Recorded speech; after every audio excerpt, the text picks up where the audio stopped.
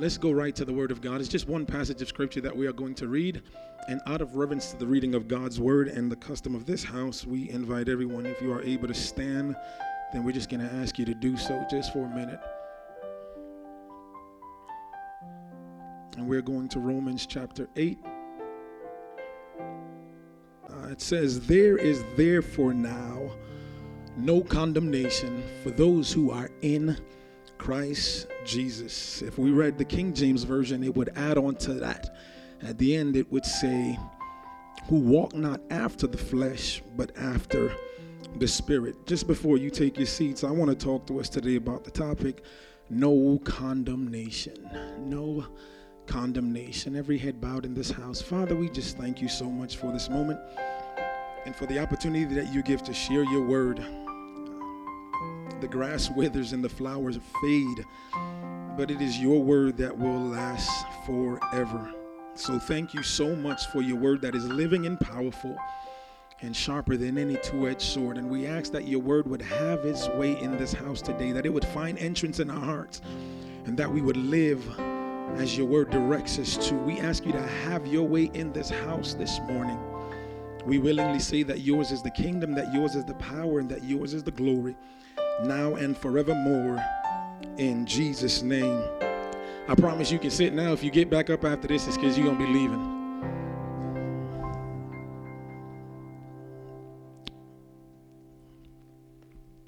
So for those of you who don't know, I grew up in Jamaica. All right, I am the last of 7, fairly big family. But I grew up to parents who pride themselves on being disciplinarians, particularly my dad. He's one of them guys that figure, if I say it one time, I mean what I say, and that's it. I'm not going to say it a second time. It won't be a third time. Anything after that, we got consequences to deal with. As the youngest of 7, I was always restricted or limited to the things that I was able to do or places I was able to go. Because, again, I'm the youngest one. So if I was going to do it, I needed older folks. I needed my siblings to be there. Now, one of my favorite things to do as a kid growing up was to imitate my brother. So I'd walk around with him. Everywhere he went, I'd go with him. Everything he did, I'd do with him. Of course, it got on his last nerves, but it didn't matter to me because I found something that I could do. Now, there's one particular occasion that I want to point out when I was growing up, following my brother around, and one day he decided they were going to go for a race. So everybody's in front of my house, and we're all hanging out, having a good time. My dad comes out, and because I'm the youngest one, he comes out and he calls my name and says, "Hey, time for you to come inside." And he turns around and he walks back in. Remember, he doesn't talk more than once. I say, "Okay." He goes inside, and I stayed out there. My brothers decided they would go on a race around the block. So they took their bikes, and everybody took off. Now, I wanted to be a part of this race, but I was a little late to the show. I came in, and I jumped on mine, and I cut through the shortcut, and I started to go around the street, and I'm ahead of everybody. I'm about 100 yards away from my house, Osby. Everybody's up there cheering and celebrating and going crazy, and I'm loving it. 100 yards away from the house, I hit a pothole. And went flying. Face first onto the pavement. Blow. I get up. Oh, I'm messed up, y'all. I am absolutely a mess. The left side of my cheek is all burnt off, no skin, right? I split my lip from the inside out. I chipped my tooth, the whole bit. I am a mess. I go walking down the street, and now I'm crying on the way home. But I'm crying not so much because of the bruises or the cuts, but I'm crying because my dad told me about 5 minutes ago, get inside the house. And I was disobedient. Now I'm terrified. I'm going inside. My brother comes and he grabs me, takes me inside the house. And he tries his best to clean me up as best as he could. I'm in there and I get tucked in the bed and I'm covered up under the sheets, trying to hide. While I'm there, I'm crying my eyes out, Osby. I hear footsteps coming towards my room. Oh, God, the louder the steps got or the closer he got, the more I started crying because I knew what was coming, or at least so I thought. He gets in the room, he removes the cover off of me, he looks at me, and he shakes his head. He starts to clean me up even further. He looks at me, tucks me in the bed, and says, get some rest. When I tell you I don't know what I was supposed to do, if I was supposed to be happy about it or a little more nervous that he let me get off or what. But I share this story because it falls on the premise of the text that we just read. I was found guilty of something that I did. I was found guilty. Let me put a disclaimer right here before I even go any further. This message is not for all you goody two-shoe people. So if you've always crossed all your T's and dotted all your I's, this message is not for you. If you've always gotten it right on everything, then this message is really not for you. But this one is for folks like me who don't always get it right. We make mistakes. We trip up and we stumble and we fall. We are the people who have weaknesses and shortcomings, right? And we rely daily on God, and we rely daily on the work of the Holy Spirit in our lives to kind of lead us and to kind of guide us into all truth. Now, if you don't find yourself at that place, then this text won't mean anything to you because you don't know what it is to feel condemned. You won't know what it is to feel ashamed about something that you've done or some things that you have done that kind of messes you up. One of the things I've learned about God is, and I grew up in church, and so I've always heard about the attributes, the many attributes of God. And they always talk about how God is omnipotent, meaning he is all powerful. They talk about how God is omnipresent, right? That he is everywhere at the same time. But they also talk about the omniscience of God, meaning God is all knowing, right? He doesn't lack any information at any given point in time, but he always has every source and every ounce of information that he needs. But one of the things I realized is that many of us don't really recognize what that truly means. Because here's why I say that. Because if we did, then there are things that we do in our lives that we really wouldn't try to hide and do. Because if we really recognize that God knows every single thing about us and everything that we do, then what is really the sense of hiding? But I realize that's kind of how humans are. That's how we are. That's how we've been designed to kind of be in some situations. So if you go back to the book of Genesis and you look, the Bible talks to us about the fall of Adam and about Eve. Right? The Bible says that they were in the garden and they were given specific instructions not to do. And yet they disobeyed the voice of God and they found themselves falling into sin. And immediately when the voice of God shows up in the garden, the first thing that they did, the Bible says they went and they hid themselves. They're trying to cover, and I believe that's just the human tendency. Nobody likes to be exposed. Nobody likes to be put out there. And if you think it's a joke, then I bet you won't turn and tell somebody the thing that you probably did last night. Right? None of us want to really put ourselves out there. None of us probably will not confess willingly some of the things that we have done. Why? Because we're not feeling good about them, or we don't feel particularly proud about those things that we have done, or at least some of the things that we have done. The word says that we were all born in sin and we were all shapen in iniquity. So there is that thing that is inside of us that pulls us, as it were, to sin, and we fall. The Bible says all of us again have sinned and we have come short of the glory of God. So none of us really in truth and in fact always has it right. We don't always get it right. We don't always get it right. And that can be real troubling if you really think about it. But the truth is, if we read the scriptures, it kind of changes your view. And it should kind of change your view. Because if you think about it, right, or if you read scriptures, I found out that every person in scripture, aside from Jesus, is found with some kind of flaw or some kind of fault.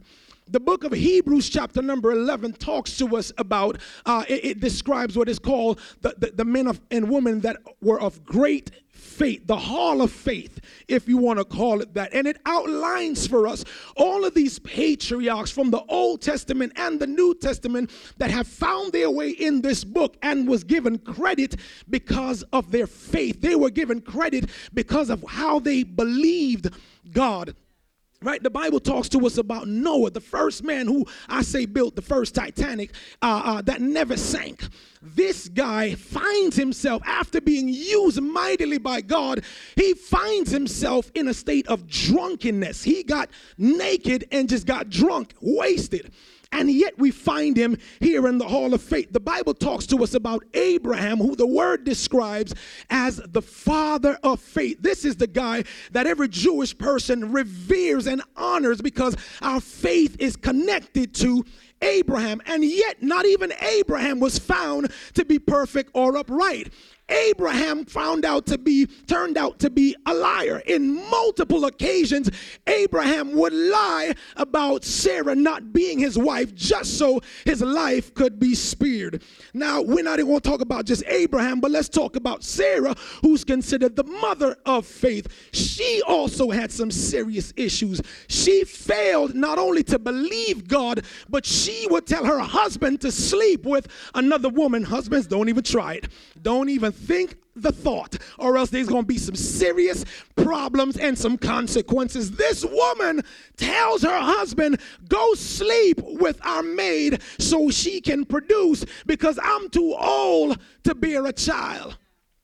How messed up is that? And of course, now after the act was done, she was definitely not happy about the whole situation. Then there is David. David, the word describes as one of the men, he's the man after God's own heart. This guy is known as the worshiper in Scripture. This is the guy, the Bible says, that danced before the Lord with all of his might. This is the guy that would play an instrument and it would soothe the spirit of somebody that was possessed by a devil. This guy, if anybody else knew God, this guy right here, David knew God, but yet David was a mess. The Bible says that David was an adulterer.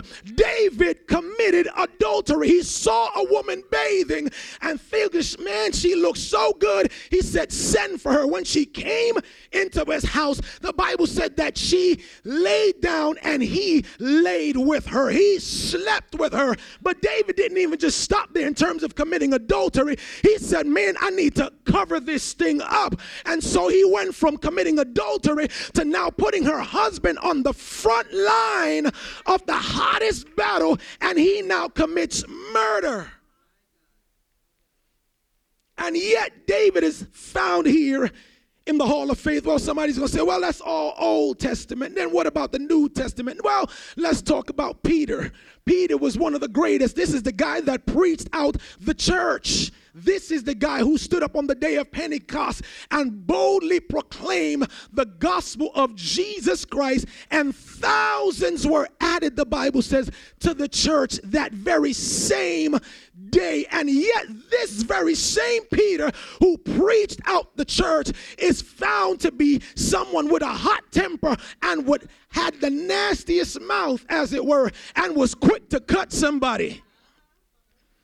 He is not found without flaw. Paul, the very guy who wrote the very scriptures that we just read this morning, is found as the one who stood by, who was signing letters consenting for people to get killed. These are the people that are found in the hall of faith. These are the people that have found themselves in scriptures. And why am I highlighting all of these things? I'm simply trying to show you that simply because we are serving God or because we have been called by God, it doesn't take away from the fact that many of us still have our struggles.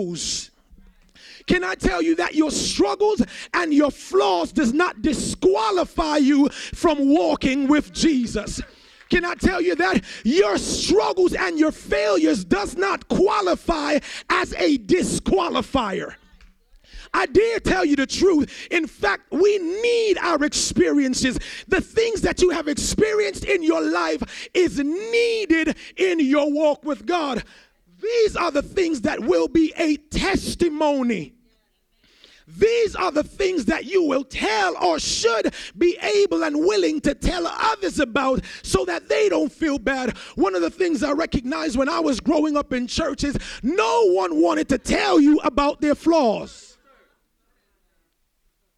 Nobody would tell you that they messed up. Everybody held you to such a high standard and you dare not trip, and it made me fearful about talking to people. It made me keep the things that I was dealing with to myself. It made me live, Osby, in self-condemnation and in shame for a long time because I felt like I was the only one that was dealing with stuff. But when I get over to the Word of God, I discover that none of us are without issues, that none of us, I don't care how saved you are, I don't care how anointed you are, how long you've been walking with Christ, all of us have an issue. All of us have a struggle. And the thing is that Jesus knows all about our struggles. He is well aware of everything that we have to deal with or everything that we have gone through. Only if we can get to the place where we recognize that the things that we have done, even in our walk with God, they aren't intended for us to feel condemned. They're not supposed to allow us to feel as though we have lost hope of salvation. It is good to feel bad about you did, right? Because the word says that godly sorrows produces repentance. In other words, this is not me trying to encourage you now to go out and sin.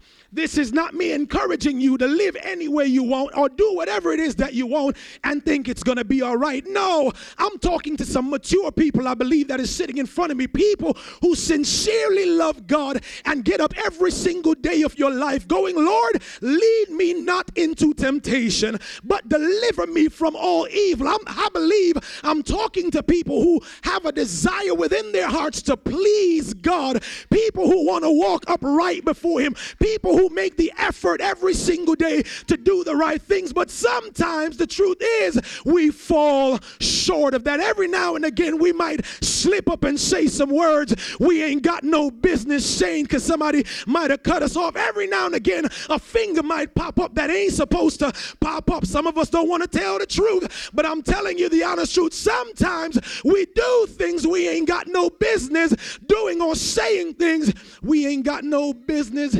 saying, and God is saying you don't need to feel condemned about it. Paul begins to write and he says, there is therefore.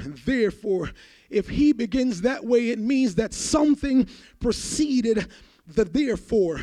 It means he is now talking about something from the past that's going to affect everything that will be present and what is to come. So Paul goes back into chapter 7 before we get to 8, and he talks to us about the law and our relationship to the law. So now Paul is writing to believers. He is writing to Christians. And so now he is talking to us about our relationship to the law. Paul says, I wouldn't have known what sin was. I wouldn't know what sin was if the law didn't point out that sin was present. In other words, I wouldn't know that I didn't need to go 90 going down 485 if there wasn't a speed limit sign out there that said 60 miles per hour. I wouldn't know that, right? And so if I felt like 95 was it, then 95 was it. But the minute they put up a sign out there that says the speed limit is 60 miles per hour, now it changes everything, which means if you exceed that or you go against what is out there, then you are going to have to be prepared to feel or deal with the consequences. Paul says, I didn't know that there was sin present in my life until the law came about. The law was the one that pointed out that there was sin in my life. The law was the one that pointed out that you're disobedient. The law was the one that pointed out, hey, that you are a liar and a backbiter, that you are a whoremonger, that you are a fornicator or an adulterer. It was the law that pointed that out for us. And so the law became the thing now that we had to try to keep. But the problem is that none of us could always keep all of the laws. And Paul had an issue with that. None of us could get it right all of the time. And so Paul begins to talk about, he says there is a law in my body. Within me, I find that there is a struggle. I'm fighting every single day as a Christian, as a believer. There is that propensity in me that I desire to do what is good, but yet even within that desire, the evil desire is also present with me. So I want to do what's right, but I don't always do what's right. I want to go where I'm supposed to go every time, but I don't always go where I'm supposed to go. There is that tug of war that is going on the inside of me. Does anybody know what that feels like when you feel like you're being pulled in two different directions? I want to really do my job, but I really want to tell my boss about herself. I really want to give him a piece of my mind. I'm trying to be good about it, but they keep pushing these buttons and I'm not totally or completely saved. So I want to be nice, but there's a part of me that really wants to tell you off. There is that tug of war that is going on the inside, and it got so crazy that Paul hollered out, "Oh, wretched man that I am." He screamed out, "I can't take this anymore. I feel like I am a mess, like I am a wreck, because I want to do the right thing, but I don't always do the right thing. I want to please God and keep God smiling, but that doesn't always happen for me." There is that tug of war that is going on the inside, and he cries out, "Who is going to deliver me from the body of this death? Who is it that's going to set me free?" And he comes up with the conclusion that it would be nobody else but Jesus Christ. And so he gets to chapter 8 and he says, because of what Jesus did, there is therefore now, right in this very moment, there is therefore now in this present moment. See, one of the things about the Word of God is that the Word of God is timeless. This particular letter was never written to us, but it was written for us. And though it was written thousands of years ago, it is still relevant for us now. And so even though they received their now at the time they read the letter, in this very present moment, Paul is trying to tell us that there is therefore now in this very moment. The minute you have heard this word, then it changes everything. And what Paul is trying to say to us this morning is that because of what happened in the past, there is therefore now in this very present moment no condemnation. But I like that, Osby, no condemnation. So he talks to us therefore about the past, then he says now, which deals with the present, but then he says the word condemnation. And when you look that word up in the Greek, it translates to mean it is the punishment or the sentence that follows.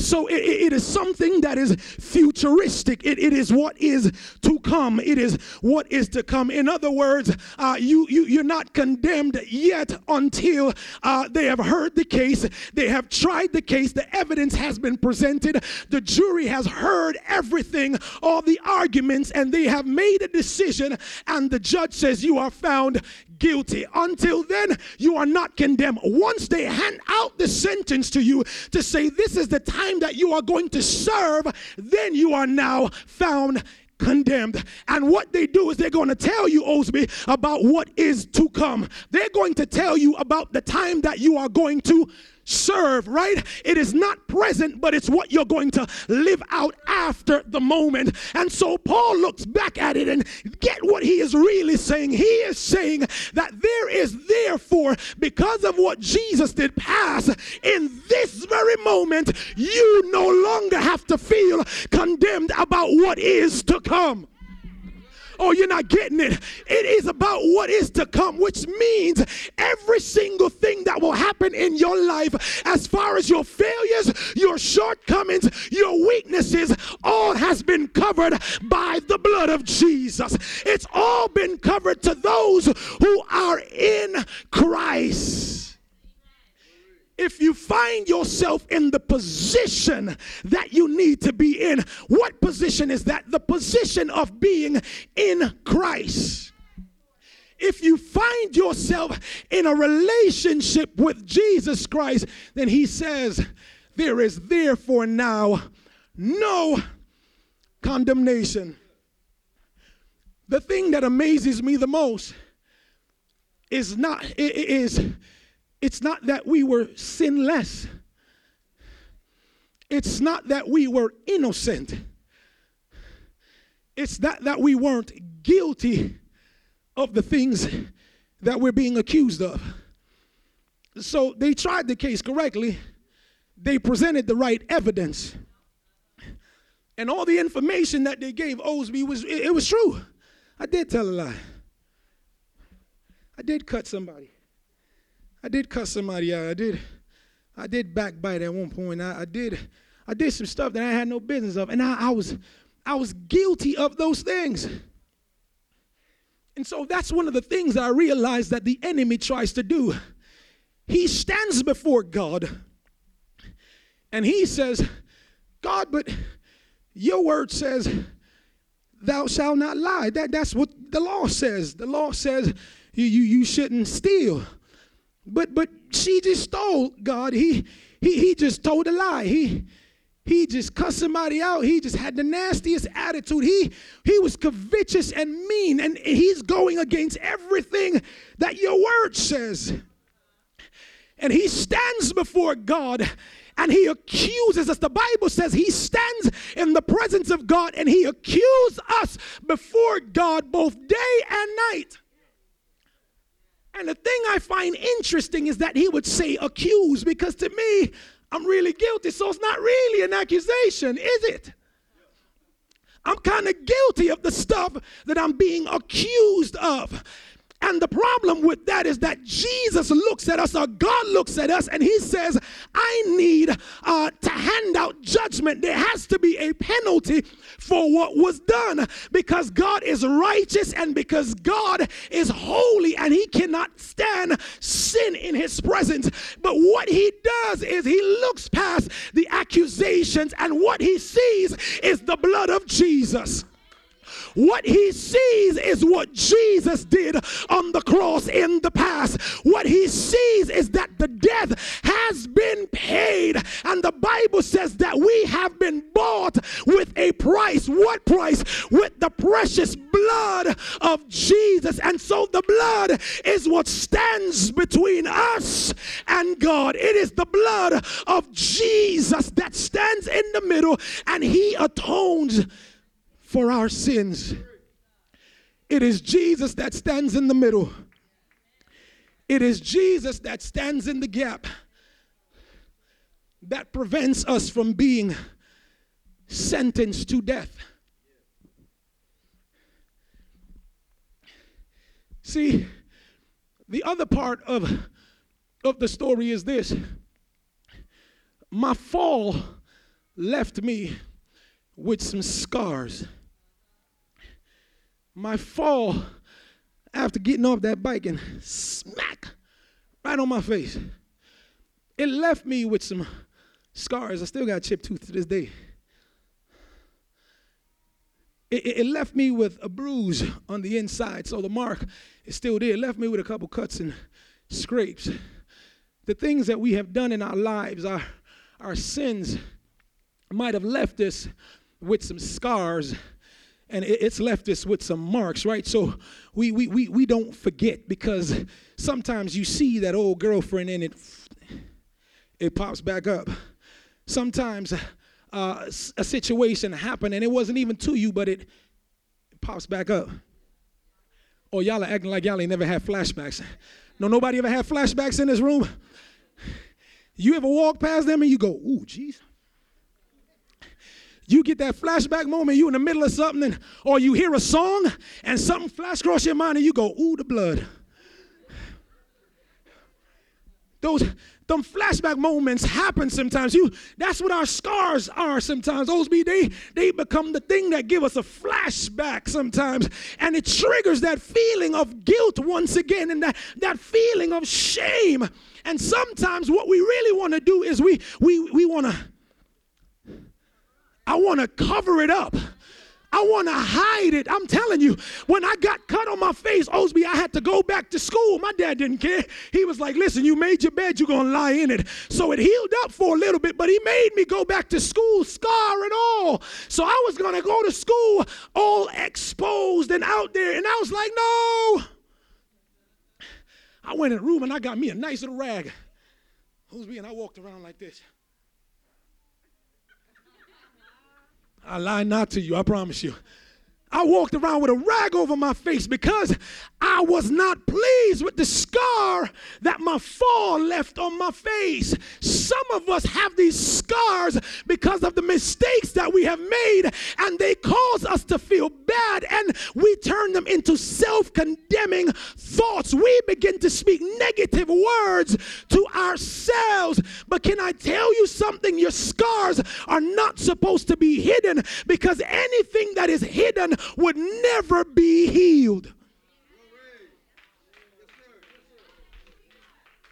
I realized that it wasn't until I decided to take this off my face and allow nature to take its course that the body was able to rejuvenate itself. The things that you have done, they are not who you are. Let's get that right. You are not what you have done. What you did was an act. Who you are is the Son of God. You are the child of God. Who you are is you are redeemed from the hand of the enemy. What you have is an action. That's what it is. That's all it is. It's an act. It is not who you are. And sadly, we have allowed our actions to define or dictate who we are. But your action in a moment of weakness, and I'm not talking about living a lifestyle. I'm talking about an act, a moment of weakness. A moment of weakness does not define who you are. And Jesus already knew every single thing that each of us would deal with. Everything that you would do. Listen, can I tell you, you never catch God by surprise. God is never reactive. He doesn't react. Right? The Bible says that he works from the ending of the thing before the beginning. He works backwards. And so there is nothing that you are going to walk into that he wasn't already aware of. And can I tell you that the cross of Christ already took care of it? And that's why Paul is able to write. And he is writing, Osby, I find this interesting. He's not writing to unbelievers. He is not writing solely to sinners. He is writing to the church. Many of us are sitting in here. We are saved. We love God. We are walking. We're doing the best we can every day. And yet we are living in a state of condemnation. And so we're constantly going back to God over and over again for the same thing. Going, God, forgive me. God, have mercy. God, forgive me. God, forgive me. God, for the same thing. Can I tell you, the blood already covered it. It is already covered under the blood of Christ. The blood of Christ is powerful enough. The Bible says that it reaches to the highest of mountain and it flows to the lowest valley, meaning it reaches the richest of rich and it gets to the poorest of poor. The blood of Christ does not discriminate on the color of our skin, on our financial status. It does not discriminate on whether we are rich or poor, high or low, on our career. It does not discriminate on any status that we like to place on ourselves. The blood covers all of us, and we all stand in need of the blood of Jesus every day of our lives. There is therefore now no condemnation to those who are in Christ Jesus. Why? Because Jesus paid it all. Everyone standing to your feet, I'm through. We hope you've enjoyed today's podcast. For more information about Link Church, you can visit us on the web at www.linkchurchnc.org.